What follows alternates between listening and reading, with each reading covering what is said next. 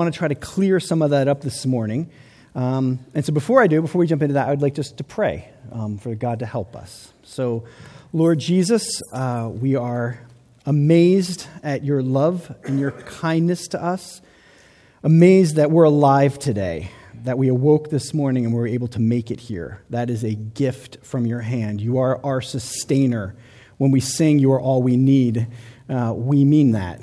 You are all we need because you are the one keeping us alive right now. And we honor you and we thank you for that. And Lord, I pray that as I preach this morning and as I share things that I hope are helpful to your church, I pray, God, that I would do them in love and in humility. And I pray, God, that the things I say would be received in love and in humility. And that this would only serve to help us to maintain our unity as believers. And so, Spirit, come. And I pray that you would encourage my friends in this room. And Lord, I am aware there's probably some sitting here who have deep pains this morning, deep hurt, trouble, sorrow. And they came here to receive a touch from you. They came here to have you help them. And so I ask, Lord, that even if this message is geared more towards our church as a community, that somehow you would use truth from your word this morning to minister to them, to care for them, to touch them. God, that they would leave here aware of the fact that you didn't just see us this morning, but you saw them this morning.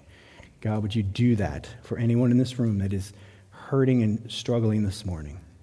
And then be here and use this time to bring clarity, God, so that we can move forward as a church in a wonderful way that will produce fruit. In Jesus' name, amen. Amen. So we talk about gospel, community, and mission.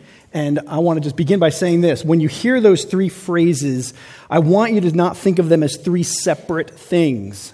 We need to think of them as three things that work together in harmony. They're not to be pulled apart as separate entities. And so last week, for example, I exhorted us to make it our aim that our highest thoughts and our greatest emotions would be set aside for what is of first importance. And so I want to begin by reminding us of that. Paul said this in 1 Corinthians 15, "For I delivered to you as of first importance." What was first in Paul's mind? What preoccupied his thoughts and his emotions and the things he said? Well, here's what he says: that Christ died for our sins, according to the Scripture. That he was buried. That he was raised on the third day in accordance with the Scripture. Listen, this will always be of first importance. The gospel of Jesus Christ is what should reign supreme in our thoughts and should capture our most zealous emotions. If something's going to make us excited, if something's going to stir our hearts, if something's going to make us want to jump up and down and shout, it should be the gospel. Before anything else, it should be the gospel. And when we say the word gospel, we certainly mean Jesus died for our sins. It's that simple, right? He died for our sins and he rose from the dead. That is the gospel. But from that gospel flows all kinds of other good news. Remember, the word gospel just means good news. So there's more good news that comes as a result of Jesus dying for our sins and rising from the dead. Millions of practical implications for how the gospel speaks to marriage, or parenting, or work, or relationships, or how we view ourselves. So when we talk about the gospel, we can talk about justification, we can talk about propitiation, we can talk about redemption, love, guilt, all the things that flow in and out of this idea of the gospel, and all of them are meant to be connected to your everyday life. That's why we talk about speaking Jesus into things, right? There's something about who Jesus is, what he's done, what he's doing, or what he will do that will connect some way to everything or anything you go through in life. I believe that with all my heart. So my question for you is, do you know how to do that? Are you growing at learning how to do that? I don't know if you guys knew this, but 18 years ago, Elspeth and I packed up our things in New Jersey and moved our family to Gaithersburg because we did not know how to do that. That was honestly the driver behind why we moved. We realized there's this church in Gaithersburg where there's people who know how to apply the gospel to things other than just salvation, eternal, or salvation future.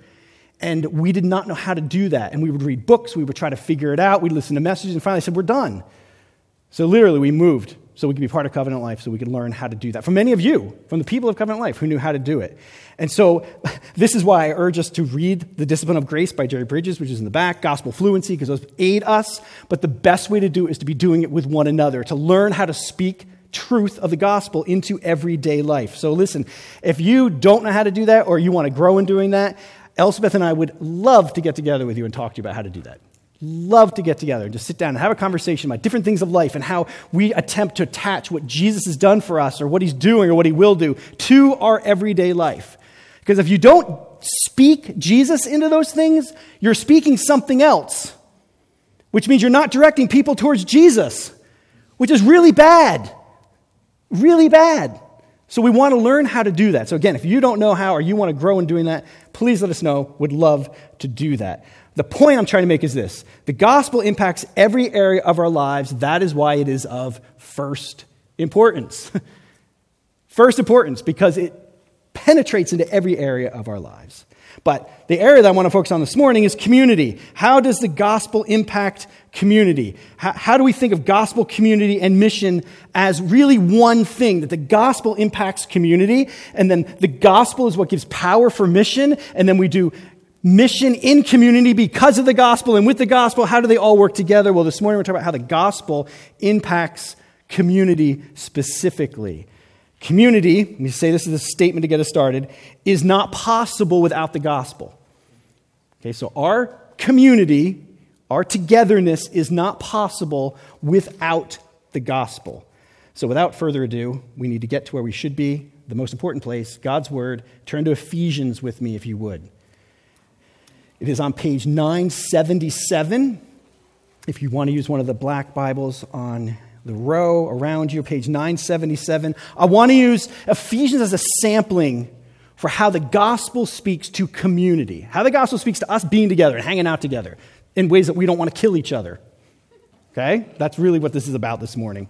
So, the book of Ephesians, page 977. I'm going to look at chapter 4. Before we do, though, I want you got to get a layout of the book. So this is a letter that Paul wrote to the church in Ephesus, but it also circulated to lots of other churches. And it's got 6 chapters. Man put those chapters in there to help us find stuff. But it's 3 and 3. The first 3 chapters is filled with indicatives. So the first 3 chapters, all it says is everything God has done for us. Here's what God's done for us. Here's what Jesus has done for us, except for the word remember. That's the only imperative in the first 3 chapters. And then he transitions in chapter 4 to all of these imperatives. What do we do in light of what God has already done for us? So if you just want to look really quick, let me just point one out to you here. So chapter 1, verse 7, here's one little gospel glimpse, and it's in every chapter of Ephesians in the first 3. Look at 1:7. In him we have redemption through his blood, the forgiveness of our trespasses, according to the riches of his grace. So there's gospel in chapter 1. If you look at chapter 2, verse 4, but God, being rich in mercy, because of the great love with which he loved us, even when we were dead in our trespasses, made us alive together with Christ. By grace, you have been saved. So it's gospel. There's more of that in chapter 3. Then you get to chapter 4, and look how he transitions. I, therefore, a prisoner for the Lord. Now, the therefore is referring back to the first 3 chapters. Because of the gospel, because of what Jesus has done, he's about to give us some instructions on now how do we respond to it. What's our role? What do we do? God's done all this great stuff for us through the gospel. How do we respond? Let's see where Paul takes us. What is the first place? What's the first thing that Paul is going to address when he tries to connect the gospel to our lives? Let's see what he says. I, therefore, a prisoner for the Lord, urge you, so there's an urgency to what he's about to say, to walk in a manner worthy of the calling to which you have been called. That's another way of saying the gospel, worthy of the gospel. With all humility and gentleness, with patience, bearing with one another, there's community, eager to maintain the unity, there's more community, the unity of the Spirit in the bond of peace. So what is the first application Paul brings after he's done talking about the gospel? He goes immediately into the church, our unity, our community, us living together. What does it look like for us to live together as believers? So that's his very first connection that he makes. He thinks this is an urgent thing to see how the gospel applies to community, to a local church, to a group of believers. Now, what I want you to notice is in verse 3, the word maintain. We're to be eager to maintain the unity of the Spirit, not attain. You all know the difference, right? We are to maintain the unity of the Spirit. We're not to attain unity. We're not to create community. The Spirit, according to this, has already given us unity. He's in you and he is in me because of the gospel, so we are unified. So we're not trying to create community. So when we have lunch together today, we're not trying to create community. We're not trying to create unity. We're trying to maintain unity. We already have unity in the gospel, and now we are to be, and he says, eager to maintain that unity. So I'm just trying to get this down in the weeds of real life. Think about people that you know in the church and just ask yourself, am I eager?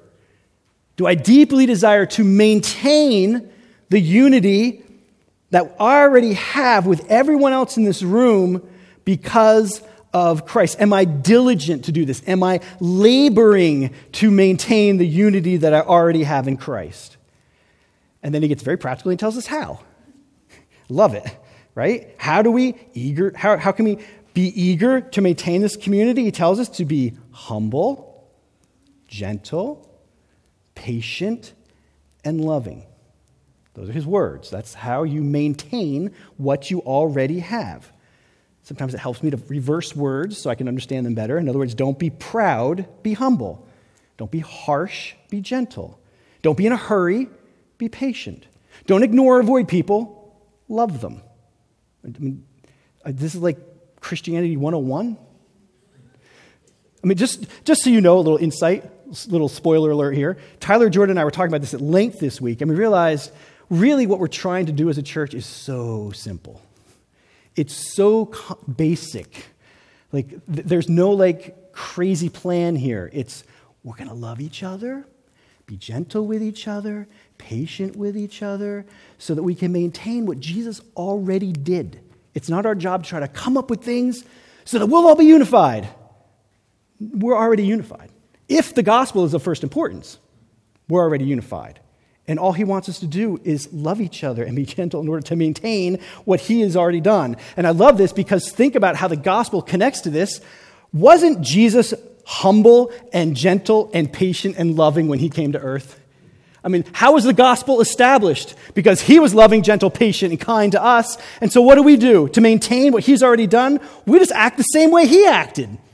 So we're not creating even our own little, we've got to do this. No, we're just following what he did in order to keep maintaining what he's already established in his life, death, and resurrection. I think that's really cool because that's simple. And I'm a simple person.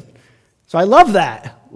That's how I maintain. If I want to maintain a unity of community with all of you, those are the characteristics that I need to be going for. And I'm only going for those because Jesus already accomplished them. He already did them.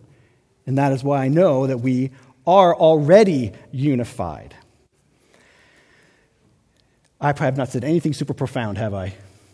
Right? We all nod our heads and go, yeah, of course. Of course that's true. So I ask us, well, then why is that not always the experience in the church? Why? Why is there murmuring and complaining and judging and divisive opinions and all these other things? Why then? Why? And so for the last 2 months, God has been repeating a theme to me over and over again, because there could be multiple reasons why, but there's one that keeps rising to the surface, and it's seen in chapter 6. If you don't mind just turning the page over to chapter 6, and I'm going to reveal to you that God has a gospel plan and someone else has a plan to destroy his gospel plan, in chapter 6, verse 11, we are told, you guys there, 6:11, that we are to put on the whole armor of God that we may be able to stand against the schemes of the devil. Now, I know the challenge that happens in our brain, especially maybe some of you younger kids. We picture this dude with a pitchfork and the tail. Okay, this is not a video game. Like, this is for reals. Like, there really is an enemy who is coming up with plans. He is scheming to destroy the unity that we already have in Christ. That is his plan. He wants to jack up our relationships.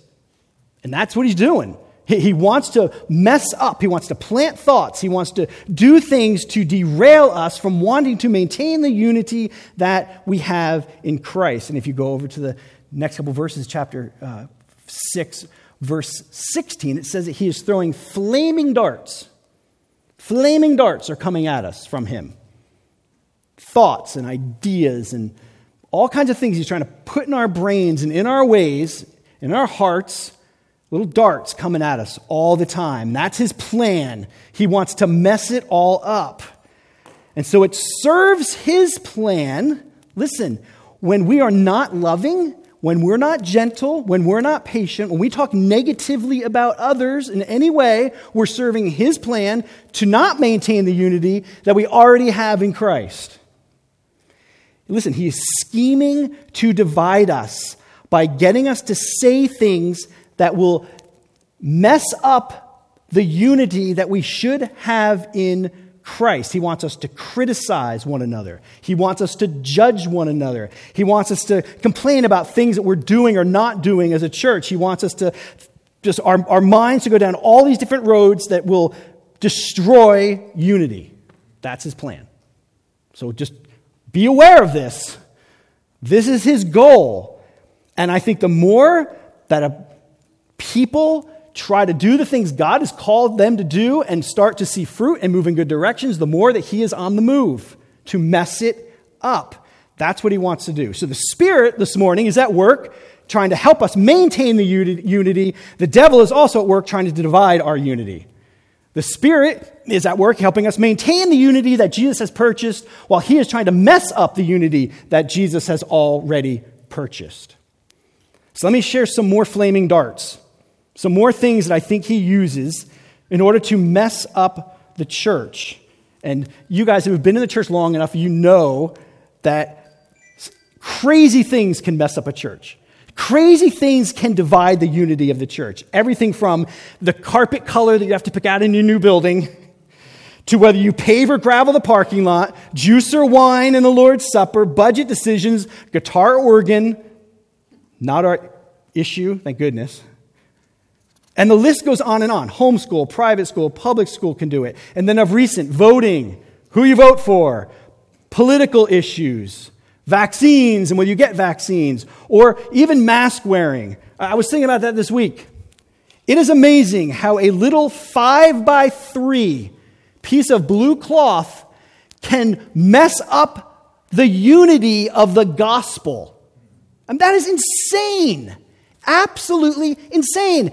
And all the devil had to do was go, I think I'll just drop this little blue thing. Okay, watch it happen. Now that just reveals, if it is dividing us anyway, that we really don't have the gospel as first importance. Because if we do, that'll be the unity that holds us together. But to maintain it, we have to figure out how to live with this in a way that doesn't destroy our unity that we already have. And I know that some will say, well, it's not really the blue piece of cloth. It has more to do with what it represents. Well, listen, I think what the cross represents is more powerful than what this represents. And I'm not correcting anybody because I've not heard of this here. But I'm sure that it's in our hearts a little bit in some ways. Maybe it's spoken out. I don't know. I don't want to babysit our conversations, but can I just give you a step of wisdom? If you're in a group of 5 or 6 people, don't say something like, man, I can't believe some people haven't gotten vaccine. Because probably one of those people haven't gotten the vaccine. In other words, be humble, think. Like, there's conversations you want to have with people, but you want to have them in a humble, kind, listening way, like, what do you think about this? I'd like to learn more. Not even knowing, but just to be wise in the kind of conversation we have, knowing that the devil would love for us to lob some statement into a group that will blow the group up. And he'll use something as silly as a mask and other things like that. He will use whatever he can use. He will even use, and I know there's some confusion, and so I want to address these kind of things this morning, whether or not we have large community groups as a church or whether we have groups of 3 as a church. So I want to just address that head on with a little history lesson. So when Christ Church started, we did community groups with, 10 couples, give or take some, in a group. And some of those groups also had little smaller groups, like groups of 2 or 3 with guys and girls, and they would get together and do stuff. So we had that, and it was rolling.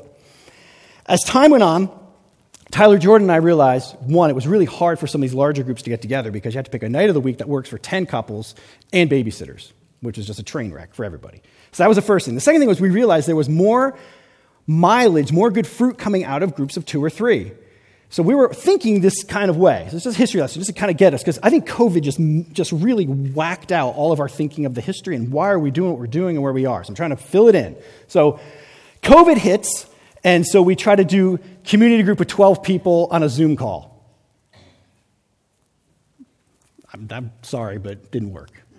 So we said, let's just make sure that everyone in the church is getting cared for, right? That was the goal, by saying, well, people might be willing to meet with 2 or 3 people and be safe, so let's do small groups. Let's do something smaller. And so that's how we proceeded when COVID was in its prime, I guess. Say whatever. So that was the plan. And with that plan, we also said, if at any time your group or you want to meet as a larger group, please feel free to do that. If there's people who feel safe and they want to do that, please regather as larger groups and do that as often as you want. But we also encourage to try to also continue some of the smaller groups. So my point of me saying this to you, representing Tyler and Jordan and myself, is that I don't care how many people are in your group. That's not the beep point. It's not the point. The point is very clear in Scripture as to what we're doing and why we're doing it. And so we've got to make sure we don't mix up what God's Word clearly says with how we practice it. Do you understand that? Now, there has to be some structure, because I think that's important for the pastors to help, with your help, to figure out what the structure looks like, because we don't want people to fall through the cracks. So there has to be some kind of structure going on, but honestly, we don't care. That's not the point. The point is, do we understand what we are trying to accomplish? Because when we get all whacked out over the form, we forget the reason we're actually doing it, which is clear in Scripture. So here we go. I just want to remind us that community exists very clearly in the Bible for mission. There's a goal at the end of the road for why we would meet in either 3s or 10s or 12s. So the first reason in Scripture that I think is crystal clear is for the sake of those who don't know Jesus yet. And so we have a verse that's going to go up from John 17. We've read it before.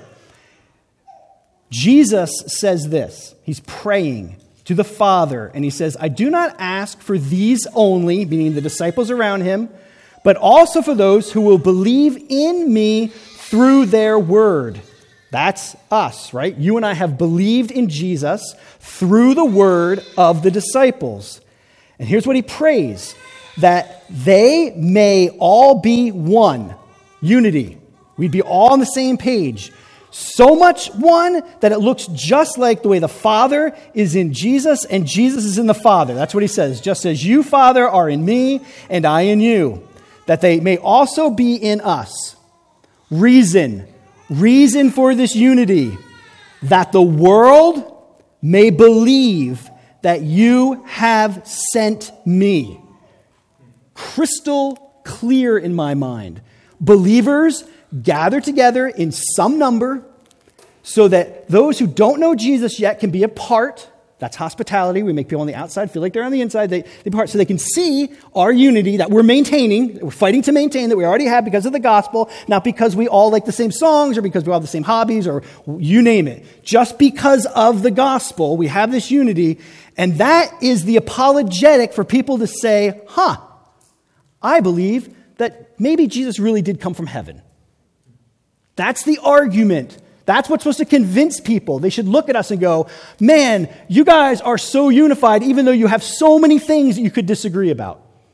You see so many things differently, but you're unified. How come? And you say, because we know what is of first importance. So Jesus, a little earlier in John chapter 13, says something similar, only he talked about not just our unity, but our love for one another. By this, all people will know that you are my disciples. How do people know that we are disciples of a risen Jesus, a man who suffered and died and resurrected? How do they know? Well, when we have love for one another, which links right back to the Ephesians verses, does it not? Where it says we maintain the unity by the way we love each other. So we are unified, and there's a love that we have for one another that is supposed to make a compelling argument to the world that Jesus really is who he said he was. So that's the point of community, whether it's a group this size, and I think even more importantly, in smaller settings. That's the unity, and that's the love that they should be seeing. So that's the first. The second, you guys already know the answer. The first is go mission. That means the second is grow. And we're going to go to Hebrews. So please turn to Hebrews with me. Hebrews 10. Because this is just one of the places there is a clear understanding as to what you and I need from each other in order to stay in the faith. So let me read Hebrews 10:23.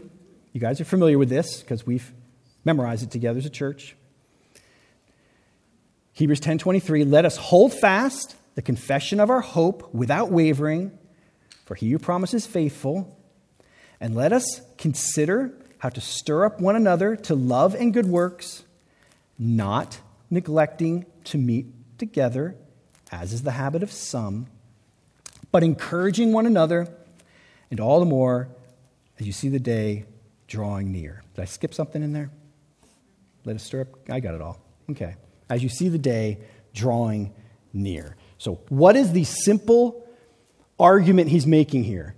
It's don't neglect meeting with other believers in some setting where you are able to stir someone up to love and good works, be stirred up to love and good works, to encourage someone and to be encouraged.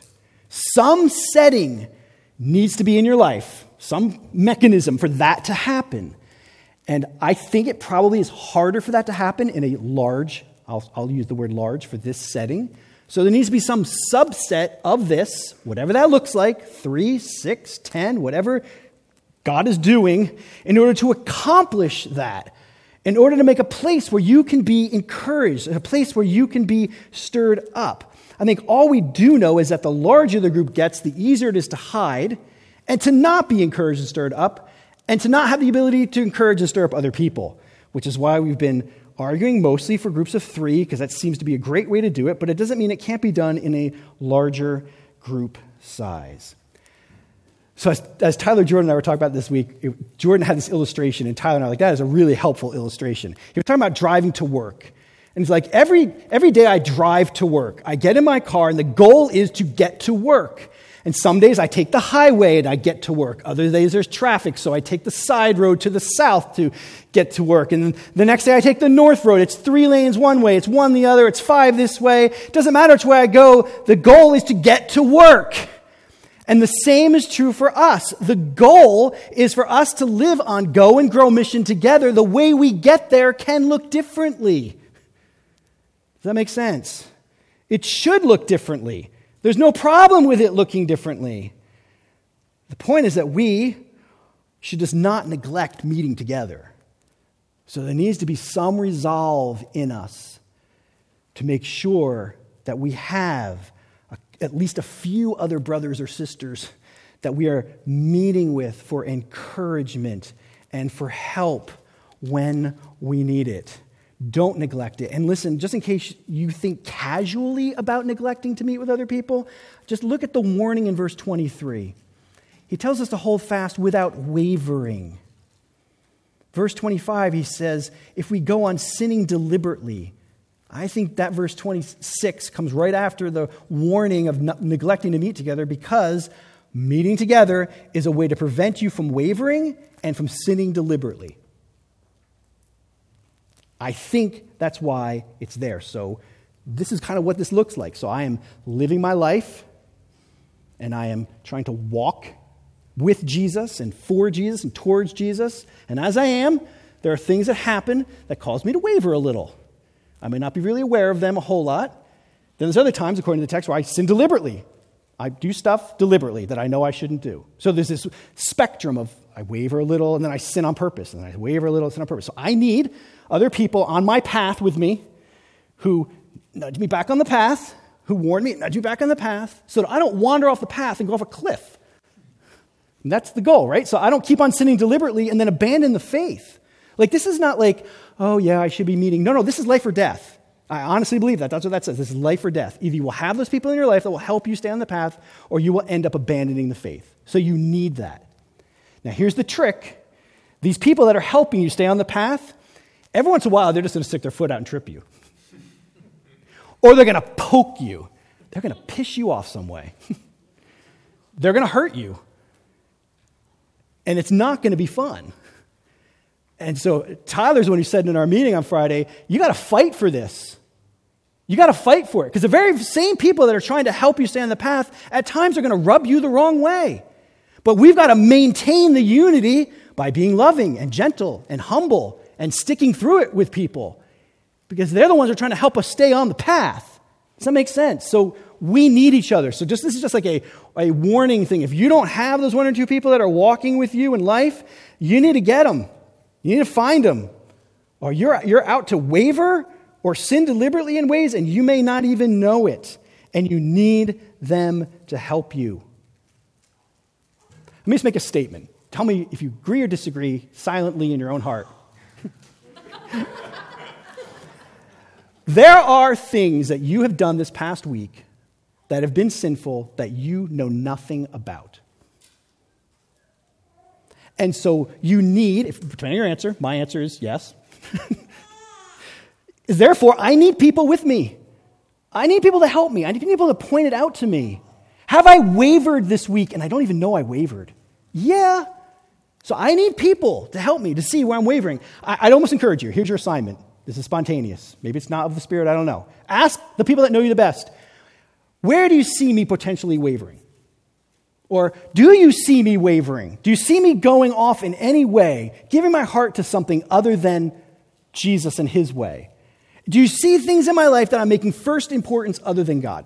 Like, just ask somebody to help you so they can help you on the path and keep you going in the right direction. So I think this is the reason this is so important. And the approach we have taken to how to do this when you're in little groups of 3 or in your larger groups is an email I send out every week, which looks like this. So every week, you guys get an email that has 3 things on it. It has a section of review and apply, a section of speaking Jesus, and then it has something about your go plan. So several years ago, Tyler and Jordan and I sat down and they said, Matt, your emails are too long and you're asking people to do way too much. And I agreed 100%. And so we trimmed it down to these 3. We said, these are the 3 most important. This is where we want our church to focus. This is what might help us grow the most. So we talked about go, this idea just to have conversations and pray for each other to make sure that we are not forgetting the fact that God is bringing people into our lives that don't know Jesus yet, that he wants us to love. And then to figure out how do we do that in community, not just on our own. And then we talked about, we want people to make sure that if they're struggling in life, which I'm guessing we all do every time we meet in whatever setting, that people feel the openness to share their struggle, their trial, whatever it is they're walking through, and that the group would then try to speak something true about who Jesus is to them to help them. We thought that was important. And then third was review and apply. Or first is review and apply, the idea of reviewing a Sunday message and then applying it to our lives, reviewing it and applying it. And so we understand, make sure some of you guys that are girls that are those A-type personalities, you do not have to get through all 3 every time. Should I say that again? You do not have to get through all 3 every time. And the review and apply questions. Sometimes there's more of them and sometimes there's less. You do not need to go through all of those questions. You don't have to. You don't have to. You don't have to. You don't have to go through all the questions. They're there to serve you, to help you, and you may do one. Some of the groups go through all of them, and that's great. You may go to two of them. That's fine. And there's going to be weeks where someone's going to come with a serious issue they want help with, and you're not going to get to any of the questions, and that's okay. Do you understand? There's freedom, but this is a guide. No one should say, hey, are we meeting on Friday? What are we going to talk about? You already know what you're going to talk about. You got 3 categories to talk about. There's no mystery in this. There's no pulling stuff out of the sky. It's here. This is where we're going as a church in order to help us to not neglect meeting together and to make sure we're not wavering or sinning deliberately. So that is why we're doing this. Now, let me explain why the review and apply and why this is so important. This review and apply thing, I think, became a deeper conviction for me when we studied James together. Because we got to James chapter 1, and it's very clear that we are to be doers of the word and not hearers only, deceiving ourselves. So that means there's a potential for us to live a deceived life because we're taking in all this Bible and we're not applying. We have all this knowledge, but we're not doing it. More knowledge, I want to know more, but then we aren't really putting it into action. I know that you don't want to live deceived, and I don't think I want to live deceived. So it seems really important to God that we slow down and let Him examine our hearts through His Word. We don't do a Bible study. God does a mat study. He brings His Word to me to change me. That's the goal in all of this. So I want to hopefully make this clear and to say this, that I know that we've studied, for example, we've been in Isaiah the last couple of weeks, right? The application questions have come down from Isaiah. Just to say this, you will never be done applying any one single passage to your life. Never. As soon as I think, I've got that. No, you don't. I don't. So we just got to slow down and let God's word really work deeply down into our souls because my heart will never be fully formed or conformed to any one single truth of God's word. It won't. I'm on a journey. I'm getting there. But there's always more. And this is why, go back to the beginning of our church, I've steered away from having this be a church of Bible studies, where we have all these different Bible studies in the church. And believe it or not, even God can use that to try to divide the church, which is crazy. But let me explain why we've chosen to build Christ Church this way. And the first is because I do believe we know more Bible than we're applying. I need more application, not more knowledge. So that was one reason. The second reason is that, the second way we're approaching this is that we have, and I did not do this with Genesis, and that's a failure on my part, is to, every time we study a book of the Bible together, to give you guys Bible study guides. So that in your groups, you can study the Bible. You can study it before we preach it or after we preach it, whenever you want to do it, you can do that. That's fair game to do. I think what we're trying to avoid is just studying the Bible for the sake of just studying the Bible with no aim. And so what I've said since day one is this. If you're in a group of people and you realize you're all really just struggling with how to understand suffering in your lives, then do a Bible study on 1st or 2nd Peter. Do a Bible study on Job. Do a Bible study on Lamentations. If you realize in your group that you're all just really concerned about lust, then do a study from God's word on lust. Let's suppose it's money, then do a study on that. The point is there's a goal. It's like the illustration with Jordan. There's an aim. We're trying to get somewhere. There's something specific we need to address rather than the idea of just having a Bible study for the sake of just having Bible study. And the goal then is that something inside of us, I hope, is changing. That's the key, the changing. And so Hebrews 4 tells us this, I think it's going to go on the screen, that the Word of God is living, it is active, it is sharper than any two-edged sword. It pierces to the division of soul and of spirit, of joints and of marrow, and discerning the thoughts and intentions of the heart. For that to happen, God's Word has got to get deep in you. It's got to get into you. But the point of it is it's supposed to pierce you. It is supposed to cut. So I have my favorite knife. This is my favorite buck knife. And so what do I do with this knife? Where does it always stay? It always stays in here, right? Because I don't want to cut myself. Do you understand that absolute opposite is true of God's word? We should actually pick this up expecting it to cut our hearts. That's what he's saying. It should pierce us. We should read it, and there should be something inside of us that is aroused, that's corrected, that feels God's presence in a unique way. That's what God's word is supposed to do for us and to us. It's supposed to cut away things from our lives. So you may not know this, but you guys know in Hebrews it talks about, just for the kids especially, that there are weights that hang around us. Sin is described as a weight, and we all have them. You have them. You don't know you have them, but you've got stuff hanging on you that you carry around, weights, trials, a lot of sin that holds you down, that weighs you down. And you don't even know it's there a lot of times. Other people might be able to see it sometimes, but we don't see it, and it's there. And so the point of reviewing and applying God's word is so that God's word can come out like a sword and cut it away. Get rid of the sin that's there, because you don't want it there. You don't want to walk around with this the rest of your life. And so he uses his word to cut it away. And then there's times where I think he also, look at 1 Corinthians talks about this, where we try to look up at God, but it's clouded. You ever feel like your vision of God's clouded? So God's word is meant to help correct our view of God. It cuts away the things that aren't true about God that we're believing so we can see him more clearly. So it's not just to get rid of the sin, but it's to help us see who God is. But we should come to his word expecting it to cut, at times even to hurt. And a lot of times that happens in community. I have a list of things, I won't get to all of them, of ways I've been with other people and God's word cut them, and as a result, God's word actually cut me. I remember Jess Smith at a picnic at the Hiveleys when we had the taco truck, sharing about the Bible reading plan and how God's word spoke to her and the changes she made. And it instantly cut to my heart. I thought, I need to apply God's word that way. As she shared how God's word had impacted her life. Mark Jekyll has done this for me. Denny has done this to me over and over again. This past month, Elspeth has done it for me as we've gone through Isaiah 55, where there was something I knew I should change, but I just didn't have the resolve to do it. And then she said, hey, you know what I think I'm going to do? I think I'm actually going to make this change. And as soon as she said it, I felt this freedom and this cutting away. So I immediately went and did the thing that I knew I needed to do. But I didn't have that, I don't know what it was, that I didn't do it until in community with her, she said what she was doing. And I went, I'm going to do that. I'm going to do it. I'm going to join you. Because we need each other. We need to stir each other up. And in this case, it was through Isaiah 55 and are constantly trying to apply Isaiah 55 to our lives.